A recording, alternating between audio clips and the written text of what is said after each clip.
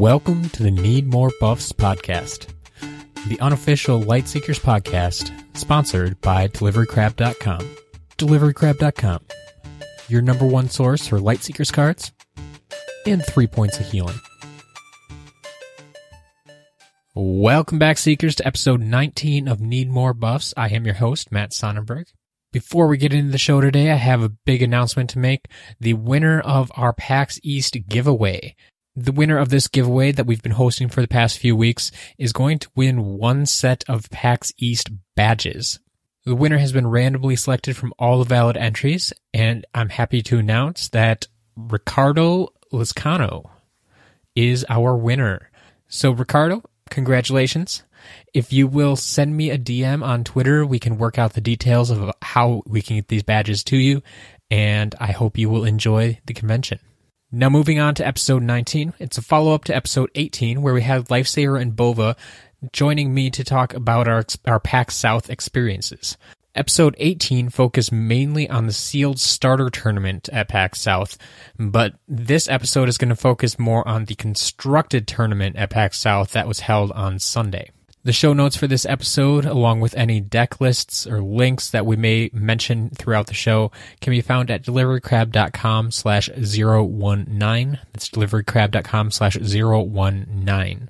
With that being said, let's jump right back into the interview. So, speaking of multiple days, we were there multiple days. True. And Sunday was our constructed tournament.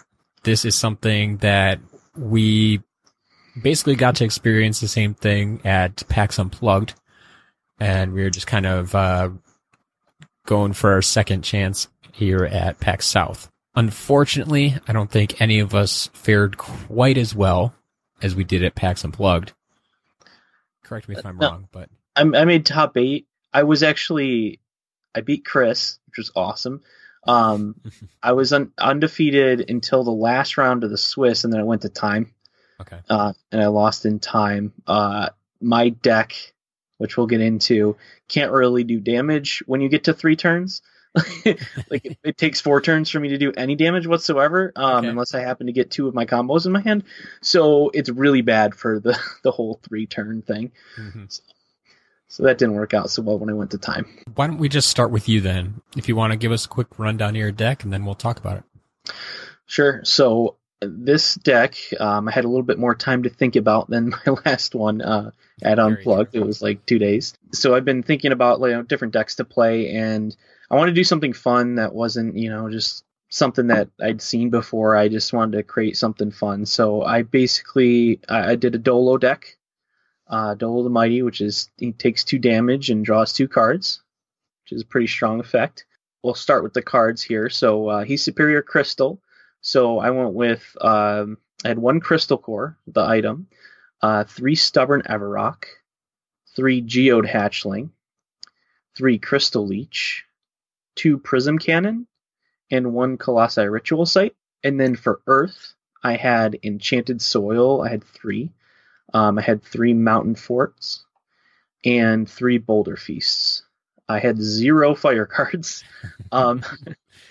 And unaligned, I had 1 Blacksmith. And then I had Soul. So for Soul, which is a nature element, I had Singing Blade. I had 2 of those. And I had 2 Spectral Webs and 3 Root Singers. And then for the combos, I had Crushing Blow, Stream of Tontos, Wrath of the Mountain, Impenetrable Force, and Prism Cannon Mark II.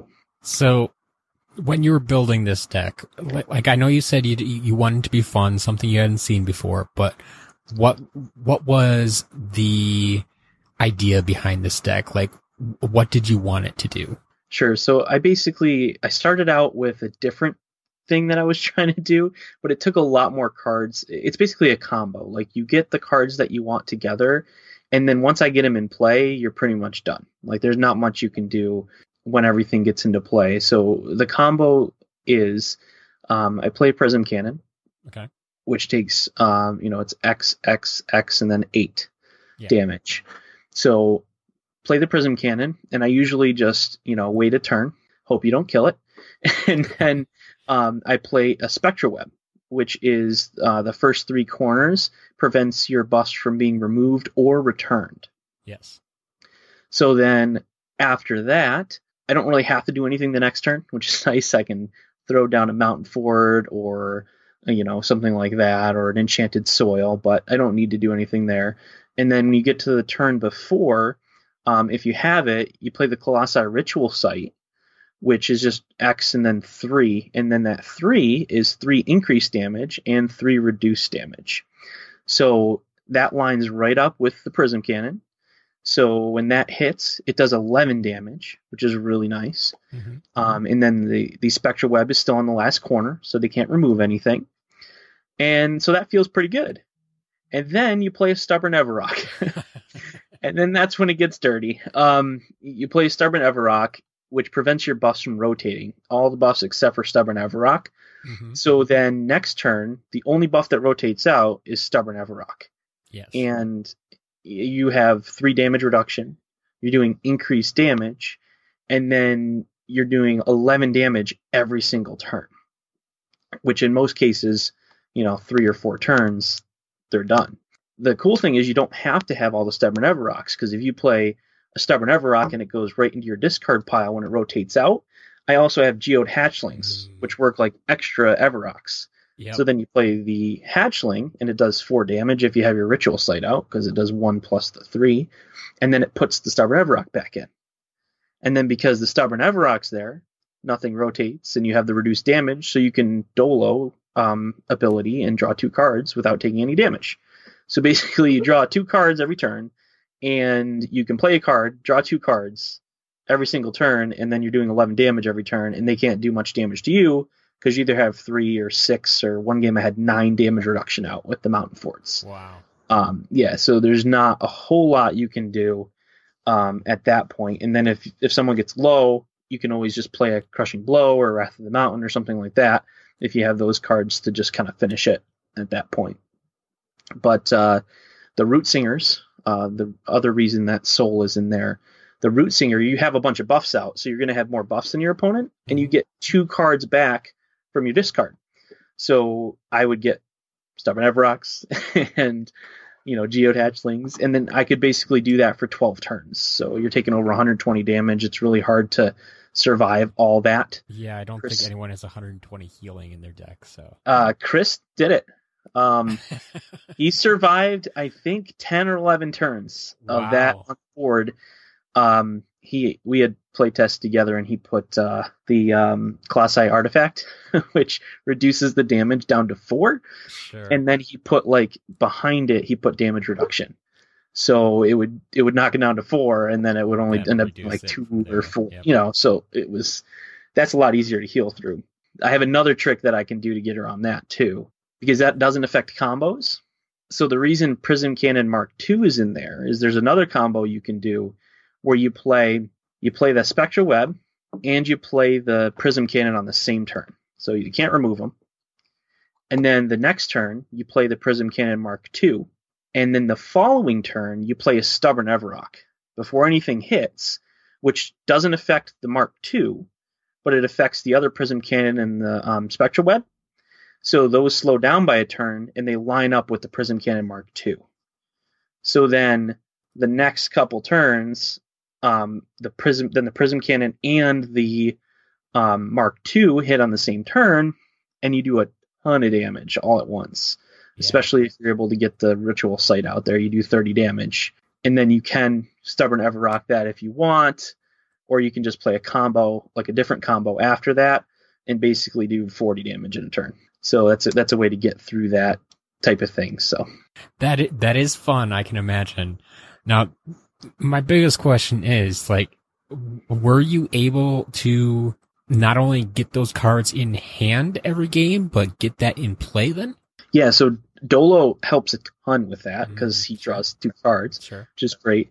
The other thing that I did was that mainly my deck is survivability and then that combo stuff. Yeah, I noticed that all your Earth cards are just to survive. Right. And the other thing I would do a lot, if I'm playing a really aggressive deck, is I would actually just use the geode hatchlings defensively and put enchanted soils and mountain forts back in. And then I could root singer for boulder feasts to get more healing. So those cards can be used for the combo, but if they're playing an aggressive deck, then I don't really need the combo to be out there more than like 2 or 3 turns. So I use the hatchlings and the root singers and everything.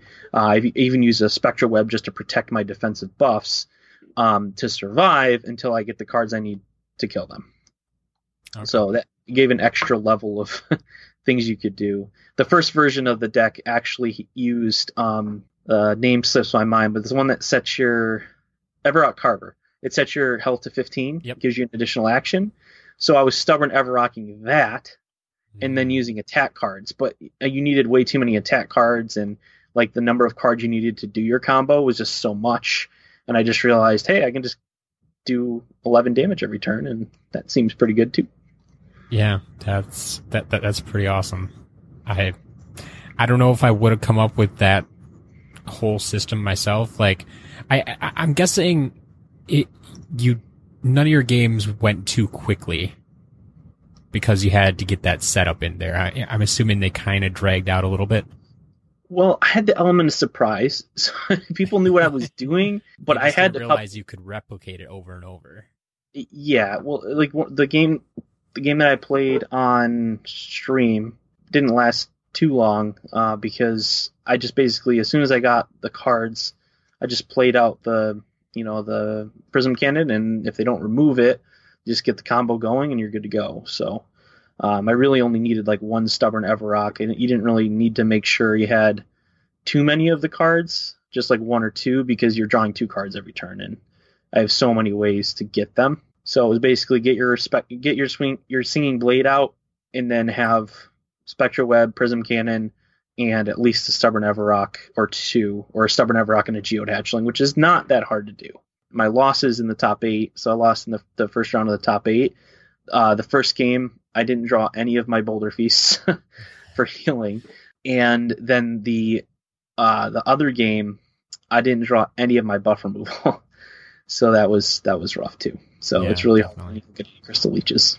Just because I'm curious to see where people are at and how much they know the game. I know we still have a lot of new players that are playing in these tournaments sometimes. So did you ever have to deal with your items being removed? In the tournament, I did not, thankfully, but I did put in 2 singing blades for that reason. I had a blacksmith in the sideboard to replace one of the singing blades if I wasn't playing against Mountain, because if I'm playing against Weapon Master, if someone puts a Weapon Master and it puts it back in your deck, so I can still get it back and then do my combo. It's not really a huge deal if that happens. If you get that crushing blow out of the Mountain deck, that's when you have to worry about getting it back.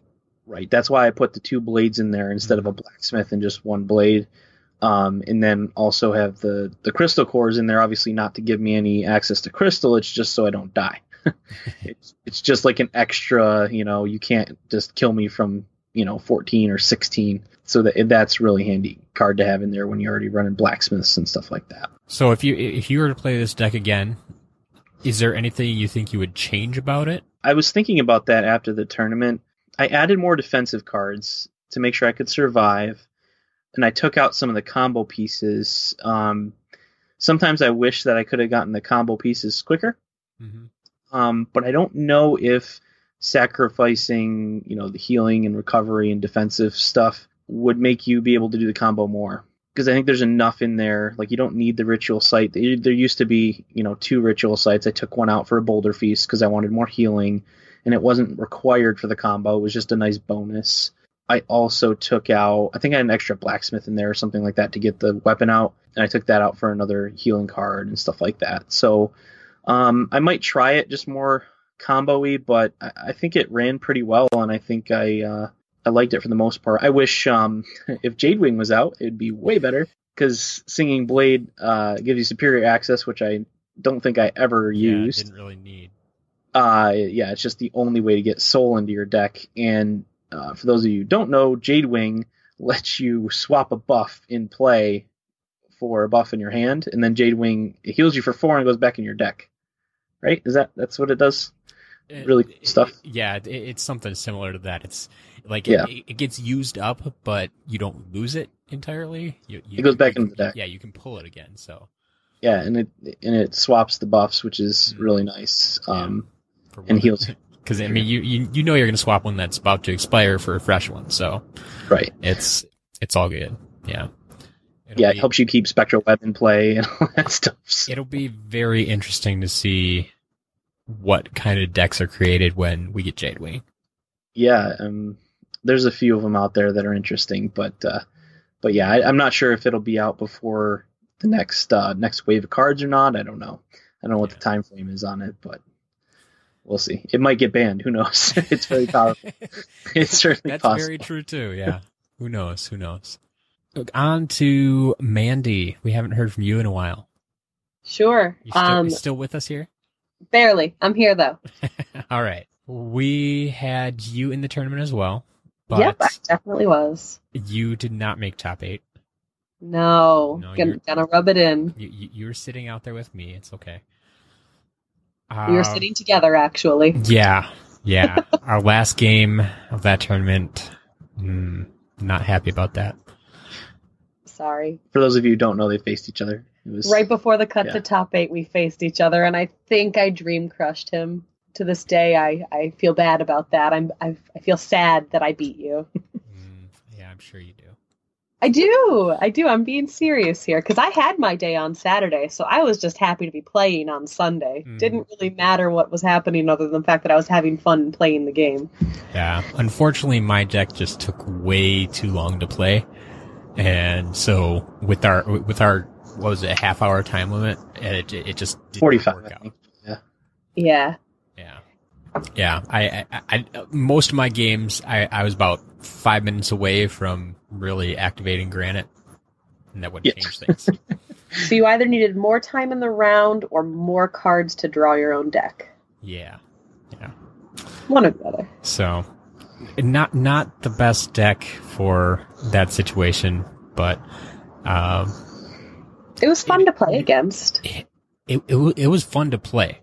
I mean, I'm keeping that deck around for casual games for sure because I love playing that deck.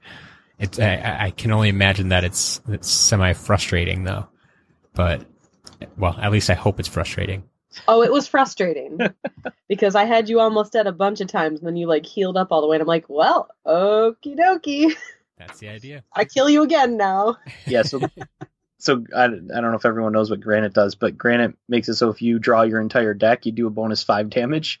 So you just try to draw your entire deck into your hand, and then you just win because everything does 5 more damage. Yes. So you were sitting around a long hard to time. avoid that. Yeah. It takes a little while to draw all 35 cards, though. Unfortunately, yeah.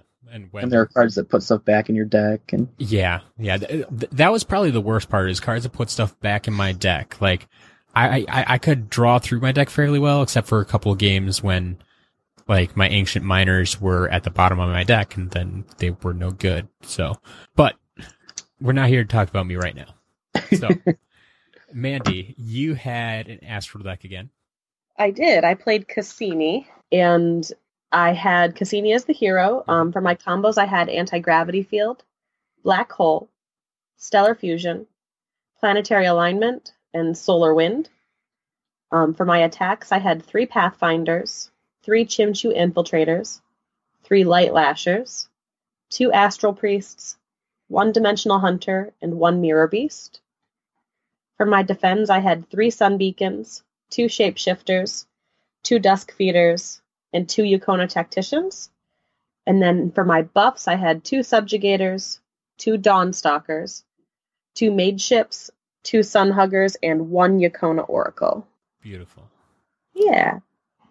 So, not to take anything away from you, but did Bova help build this one as well?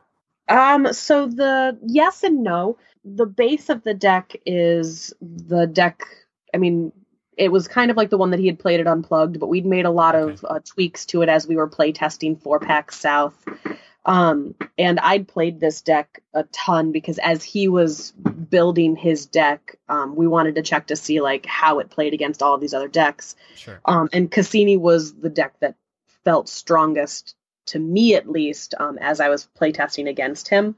So it kind of evolved as I was playing with it. And then after the Saturday tournament, it evolved even more. So I basically, I told him how I felt I wanted to make the changes, and then he helped me make them. Sure. It was probably 60-40 me to Bova. Fair enough. I mean, as we've said multiple times now, especially with Astral, you still got to be there to pilot it. You still got to know what you're doing. So even if he completely built the deck, you had to play it. You were the one who made it work. Yeah, and the thing that's toughest about Astral, or once you get to use it, it's also the most fun part of Astral, is there's so many interactions between the discard pile and the cards in hand and everything that you can do, that it's just really, it's a fun type of deck to pilot. So I'm glad that my life kind of was taken over by Astral for PAX South. I had dreams about Astral cards for a couple days after the fact because my mind was just swimming with all of the Astral information. But Bova really is kind of the brains behind the operation, but I have to know how to pilot it. And once I get comfortable enough, I do make the tweaks, because we had the Subjugator Dawnstalker kind of set up that we discovered on Saturday, and we actually built a good portion of the deck around that in particular for Sunday. Sure. Yeah, I had known about the combo, but I didn't have that in the build. But Mandy enjoyed playing it, so that we added that in just to give some extra cool stuff that you can do, because it definitely feels really good when you do 10 damage and then fire off a combo for 12 on the same turn. So sure. It works really well. So something I've noticed with Astral decks, especially constructed Astral decks, I should say, is Cassini seems to be the top hero. And this is one of maybe two I can think of right now, Sicario being the other one, that are uncommon heroes that have kind of taken that top-notch spot in their respective orders. Is there... have you looked at the rare heroes? I mean, in theory, they should be the best out there, but I haven't really seen them and played that much. So I'm wondering, have you experimented with them? Is there a reason why everybody goes towards Cassini? Is that the only choice out there, really? Or do you feel that there is something wrong with the other heroes? I don't think so. I like Cassini. Obviously, I played him. I don't know. It's still debated. Anyway, Cassini. Before, and I really like the ability. It gets around, you having to attack because it's not an attack ability and stuff like that. Plus, fixing the top of your discard is always nice. But there are other, it's not the only good hero in Astral. The Superior Lunar isn't the best, and you don't really use the ability that much. So I don't think this is necessarily the end all be all. It just happens to be what we ended up liking to play with. I think Ursa's good as well, but that's also uncommon. Also true, yeah. Yeah, because Ursa's also Superior Lunar, but it's draw one card face up, so you get to draw the card before you play. Mm-hmm. And then if it's Lunar, you heal for one, so you just kind of get some incidental healing, which is nice. The best Superior is probably Gravity, I would say. Constella is rare, and Constella is basically you're just playing that for the double Superior, the Superior Solar and Gravity, which are the best two to have for sure. You're not probably really using the ability to heal for one. Yeah. It's kind of a waste of an ability. And that's the thing. I understand not wanting them for the ability necessarily, and that's, I guess, kind of why I'm wondering if Cassini's ability is the reason why you take her over anybody else. Yes, definitely. And also the higher starting health is nice too. Okay. So it obviously it's nice to have a little bit higher, starting health, and but I think the main thing is the ability. I like the ability the best on it. I don't know how you feel. I definitely feel that the ability for Cassini it's really strong. There's a couple times throughout the course of all the times that I played with Cassini that I've had circumstance where I'm not able to attack. Cassini's ability lets me get around that. There's also a lot of times where, like, I don't really have anything good that I want necessarily to play in my hand, but if I get the correct element on top, then I can, like, just explode the next turn. So I'll use the Cassini ability to discard a card, get what I need to be on top of the discard pile, and then the next turn I'm able to either get them down super far or get myself healed up enough. So I like the way the Cassini runs. I personally think Cassini's the strongest hero out of all of them. I don't really like any of the other Astral heroes except for maybe Constella, just for the double superior. Yeah, I think the cool thing about Cassini, though, is, too, you can get around the superior thing, because a lot of times what you run into, you're trying to finish someone off, and you want to play 2 solar cards in the same turn. Yeah. And you can't, but you can play a solar card and then discard the other one for 3 damage. You might also be playing someone that doesn't do a lot of buffs, so you can discard a Pathfinder, or you can discard, some healing if they're not really, doing damage to you, like you're playing against Trianu and you're at full health. And most of the lunar cards that you want to, be able to get stuff back with the Infiltrator and stuff like that, or you want to do extra damage with your Astral Priest, you don't want to heal, but it's better to use the ability to discard the card and do 3 damage than it is to heal for 4 if you're already at full health. So you might as well do some damage. So it gives you some versatility to your cards that are utility cards and stuff like that you can just turn them into damage. And 3 damage for an action and discarding a card it's okay. It's not like great, but it's better than nothing. It can be great if you're setting yourself up properly, though, for the next turn. Right.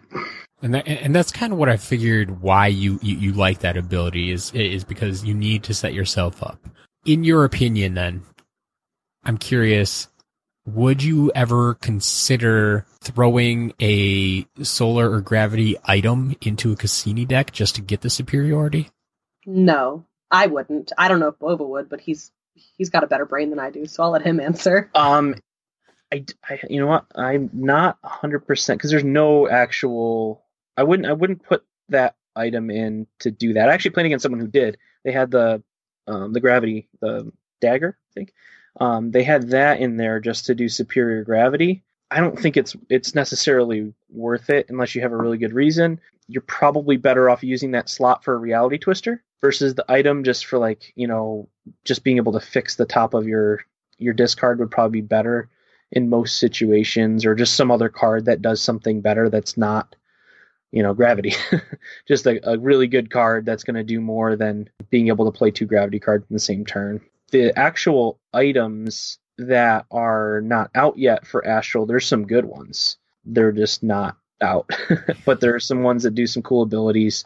The gravity one in particular is the Flight Pack. It lets you draw a card if you have 3 or less cards at the beginning of your turn. So that's really strong. So I definitely consider playing those items in an Astral deck. Also the shield, but they're just not out yet. So. Fair enough. So getting back to your deck then, Mandy. Sure. You said it was kind of based off of Bova's deck from Unplugged. And at the base form of it. Okay. It started that way and then just kind of evolved over the couple of months between Unplugged and South. Okay. Fair enough. So did you have in your mind some idea of what you wanted this deck to do or how you wanted it to play? I wanted it to win. So basically with the deck, I wanted it to run consistently so that I wasn't really kind of worried about luck as much. And I after Saturday, once we made the edits to the deck, I wanted to be able to set up the Subjugator, Dawnstalker, or Mage Ship combo. It was a fun deck to play, and I think that adding the Subjugator into there, which makes it so that the other person can't attack for 2 turns. It made it so that it had a little bit more depth than the other versions of the deck that we'd played and that I'd play tested with. But pretty much every version, because we did start with the base of Bova's deck from PAX Unplugged, it's always felt very consistent, and it's always just been a matter of how well can you pilot this deck, and if you pilot it well, you'll win. At least that's the way that I found it. And actually, the first game that I lost, I actually lost against someone who I think went pretty far in the tournament. I think he was in the top 8. So that was the second round that I lost, and I wasn't too upset about that. But the third round that I played, that was my second loss in the preliminary rounds. I lost to a play mistake that I made myself. And that's one of the hardest things about playing a deck that requires you to pilot it perfectly, that if you make a play mistake, the hardest thing to come back from is kicking yourself in the butt about that play mistake. Sure. And so that's one thing that, like, me personally, that's the hardest part about tournaments of any size, really, that I know that I have to pilot the deck, and I have to pilot the deck well. And when I make my mistakes, coming back from that, like, it's really hard. One of the phrases that's kind of like a slang in TCGs is going on tilt, where you lose and then you just keep losing because you're so mad at yourself for losing. And that actually, thankfully, didn't happen. I did win out through the rest of the preliminary rounds after I made my play mistake. But I had to take a really big, deep breath and try to not yell at myself because it was a simple math mistake where I was playing against, oh gosh, I don't even remember what order it was. It was someone, they had a damage reduction card out, and I solar winded for 16. I needed to do 15 damage to kill them. They had 2 damage reduction out. And I completely didn't even remember that they had the damage reduction. I thought I had them dead. Yeah. And then I mathed. And then they mathed, and then they hit me for 9, and I died. So the thing that's nice about Cassini and the deck that I was playing, and Astral decks in general, at least for me, is that if you pilot them well, if you know how to play the deck, and if your deck is built so that it runs consistently, you'll win. But if you make a play mistake that's something small or something large, it can really kind of just mess up everything that you're doing. I feel like the tech decks that I've played, they're a lot more forgiving as far as play style goes. If you make like a small play mistake in some of the other decks that I've built and that I've played, your entire game isn't ruined. Whereas like if you play the wrong card when you're playing Astral, it could take you 2 or 3 turns just to recover from that because you've got the wrong element on top of your discard. Yeah, it takes a lot of extra. There's an extra thing you're thinking about at all times, so it takes a little bit extra processing power to keep track of everything you need to keep track of. Because if you have Stellar Fusion out and you accidentally play a Lunar card at the end of your turn, and they can remove it, that's a pretty big blow, and that's something you don't really have to think about in other decks. So, but if you play it well, it's definitely rewards you for playing it well. Yeah, so that's something I've kind of wondered about, though. Like, you're so conscious of keeping the right element on top of your deck and making sure things expire at the right time, in the right order, and all that type of thing. So when someone removes some of your buffs, can you really plan for that? Like, do you just kind of assume, like, well, they're probably going to remove these, so I can expect those to be on top if they have the buff removal in their hand? Or do you have any kind of contingency plan for something like that? For me personally, and one of the hardest things about the deck is like having plan A, B, C, D, and E for any combination of the cards that I have and what they could possibly have. It's a lot like playing chess almost, because you have to think they could possibly have this card in their hand. So if my buff gets removed, I need to know that I need to play this card next. So you do have to have not just one contingency plan, but usually 2 or 3, depending on the cards that you have in your hand. Yeah, and you have to, the other thing is the sequencing of your buffs is super important. I ran into this with my deck too, because I had to have, the Stubborn Everrock on top, or, I wanted to have a Mountain Fort instead of an Enchanted Soil on top to get back with my Geodatchling. So when you play your buffs, you have to make sure you play them in the right order. So the buff that's furthest to the right, which is the last one you played, ends up on top of the discard pile. So if they're going to expire or anything like that, you just have to be really conscious of the sequence that you play your buffs in, or you can mess yourself up. And with Astral, it's the same thing. If you play the 2 buffs, in the wrong order, and so they're playing Crystal Leech because they're playing, Mountain, that card can remove 2 buffs, and you have 2 buffs, you have to make sure they're in the right order, So the one you want on top, is probably the gravity. So you probably want the Sun Hugger on top instead of the Mage Ship. So you can play something, that benefits from gravity or something. So it's super important, and something else you have to think about. Yeah, and earlier versions of this deck were actually a lot less buff heavy. Once we made the adjustments to add the Subjugator in, that's when we added a couple more buffs to kind of play around that. But the version of the deck that we were playtesting a lot before we went to PAX South, I think there were Mage Ships and Sun Huggers, and those were the only buffs that were actually in the deck. So if the buffs were removed, it was like, okay, you can remove my Mage Ship. That means you're not going to remove my combo buff that I'm about to put out. Sure. Right. So I wasn't as worried about that at that point in time. But the thing that was nice about the deck that I played is that, like, the buffs that I had out, when I had those buffs out, I tried to line them up with the Subjugator, which makes it so that they can't attack. So the only buff removal I was worried about was Thunderslug, because every other buff removal is an attack, whereas Thunderslug is a buff. So you spent a lot of time with this deck. You've been making changes to it over the past few months, and you've made changes to it, sounds like, that weekend. Would you make any changes to it now? I would make it a completely different deck. I really want to kind of play, and this is something completely foreign to me. Like, I'm going to say words I never thought that I would actually say. I want to try to make a control deck, which I feel kind of dirty even saying those words because I don't play control. But I really liked the way that Subjugator felt, and I really, it's almost like I almost kind of want to make a deck that just makes the other person be like, why am I playing against this deck? But it would be a completely different deck than the deck that has that we made and we've tweaked. We actually built that deck. It's really mean. It is really mean. It needs to be tweaked some more because paralysis bugs. Paralysis bugs. However you pronounce it. Paralysis. You're not even the one who's I have drinking mouth alcohol. paralysis. My mouth isn't working.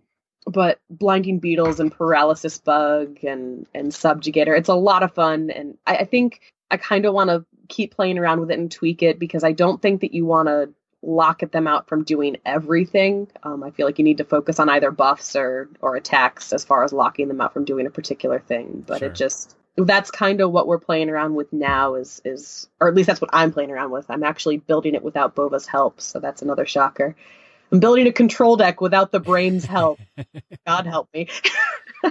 But I've actually started playing around with some of the other orders that I'm not as familiar with. I mean, I'm familiar with all of them, but I just really haven't played around with, for example, Dread. Before the last couple of days, I actually hadn't really played Dread beyond the starter deck almost at all. And that's one of the things that I personally want to play every single order to know the cards inside and out. And once the new wave comes out, I'm going to want to do the same thing. So I don't know that unless I build the Cassini deck or the Astral control deck that I'm working on, I don't know that I'll be playing Astral again for the next major tournaments that we're in. Yeah, if I had to make any changes to it, I would just take out the Subjugators and a couple of the buffs. Well, yeah, you'd build your deck that you built it unplugged, basically. I would probably, I think I would bring it back to more just like you're playing the cards that are going to draw you cards and keep cycling your cards through your discards so you can chain them together. And that I like that playstyle a little better. I mean, the buff combo stuff is fun and it can do some cool stuff, but I think the other one, that's how I would tweak it. But I would definitely say that before adding in the Dawnstalker Subjugator and just that kind of general combo, the deck did feel more consistent. Not that the deck I played on Sunday was bad by any means, but it didn't have the same consistency that I'd felt the deck play with prior to making those tweaks. But I had so much fun playing it that I didn't even really mind that it wasn't as consistent. So I feel like it's funny too because Bova's the brains, but our play styles are so completely different from one another that like he's able to build these amazing decks and then I make tweaks to them, and sometimes the tweaks are good and sometimes they're not as good. So yeah, it's just a different style. You got to find what you like and then kind of roll with that. You know, Yep. If you're going to be building your deck, you just got to make it to your play style. I talked to Chris about this too. He was saying that you just have to build it the way that you like to play, or you're not going to do as well. You could build the same deck, but you're not going to play it as well because you don't play that style. That's just not how your brain works. So you got to build a deck or find a deck that fits your style. Yeah, when we were play testing for PAX South, he had built his deck for Dolo, and he wanted to play test against it because that's a really good way to kind of figure out what the strengths and weaknesses are. And he had me play the Dolo deck, and it's not my play style, and I just failed at it. That's something I think that's part of the reason I think I've stayed away from Astral. Like could I do it with a lot of thought? Probably, but it just doesn't feel as natural or as fun to me to have to, like I said, keep that extra level of thought in there every time with every card you're playing. It's just not something I'm prepared to take on at this time. So you gotta do you. You got it. All right. I think that covers PAX South pretty well. Is there anything else from that weekend that you guys wanted to mention? Draft was really fun.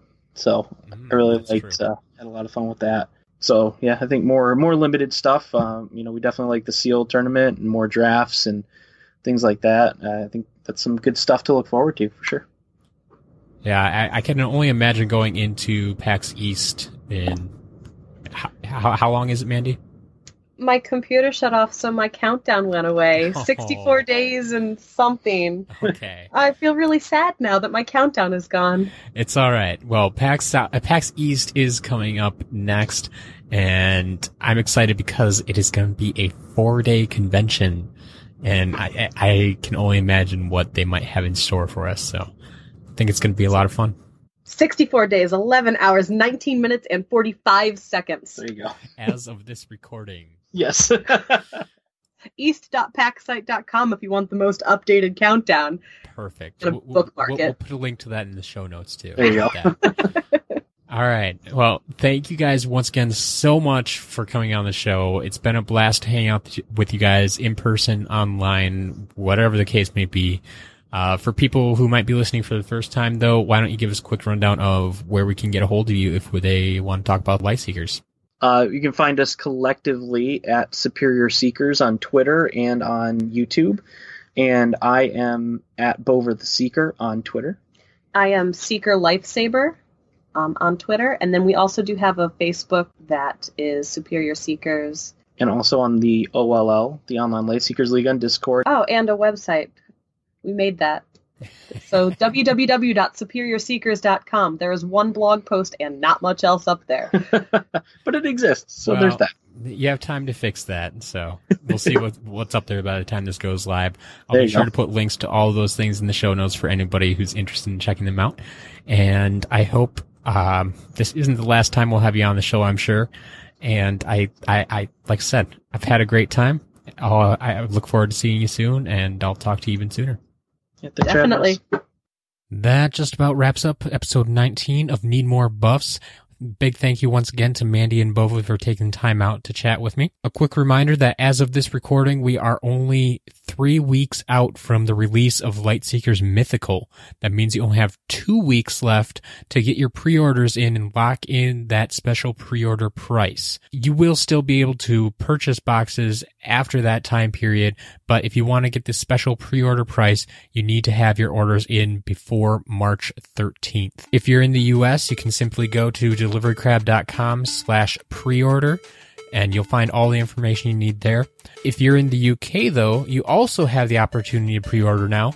I know both heroicstarfish.com and vitalizingfrog.com are offering pre-orders at this time as well. I know we're all very excited for the upcoming set, Lightseekers Mythical. There's been a lot of great discussion going on in the Lightseekers TCG Facebook group that we started. You can find a link to that in the show notes as well. But that's all we have for you this week. You guys are keeping me really busy, so it's time to go make some more deliveries.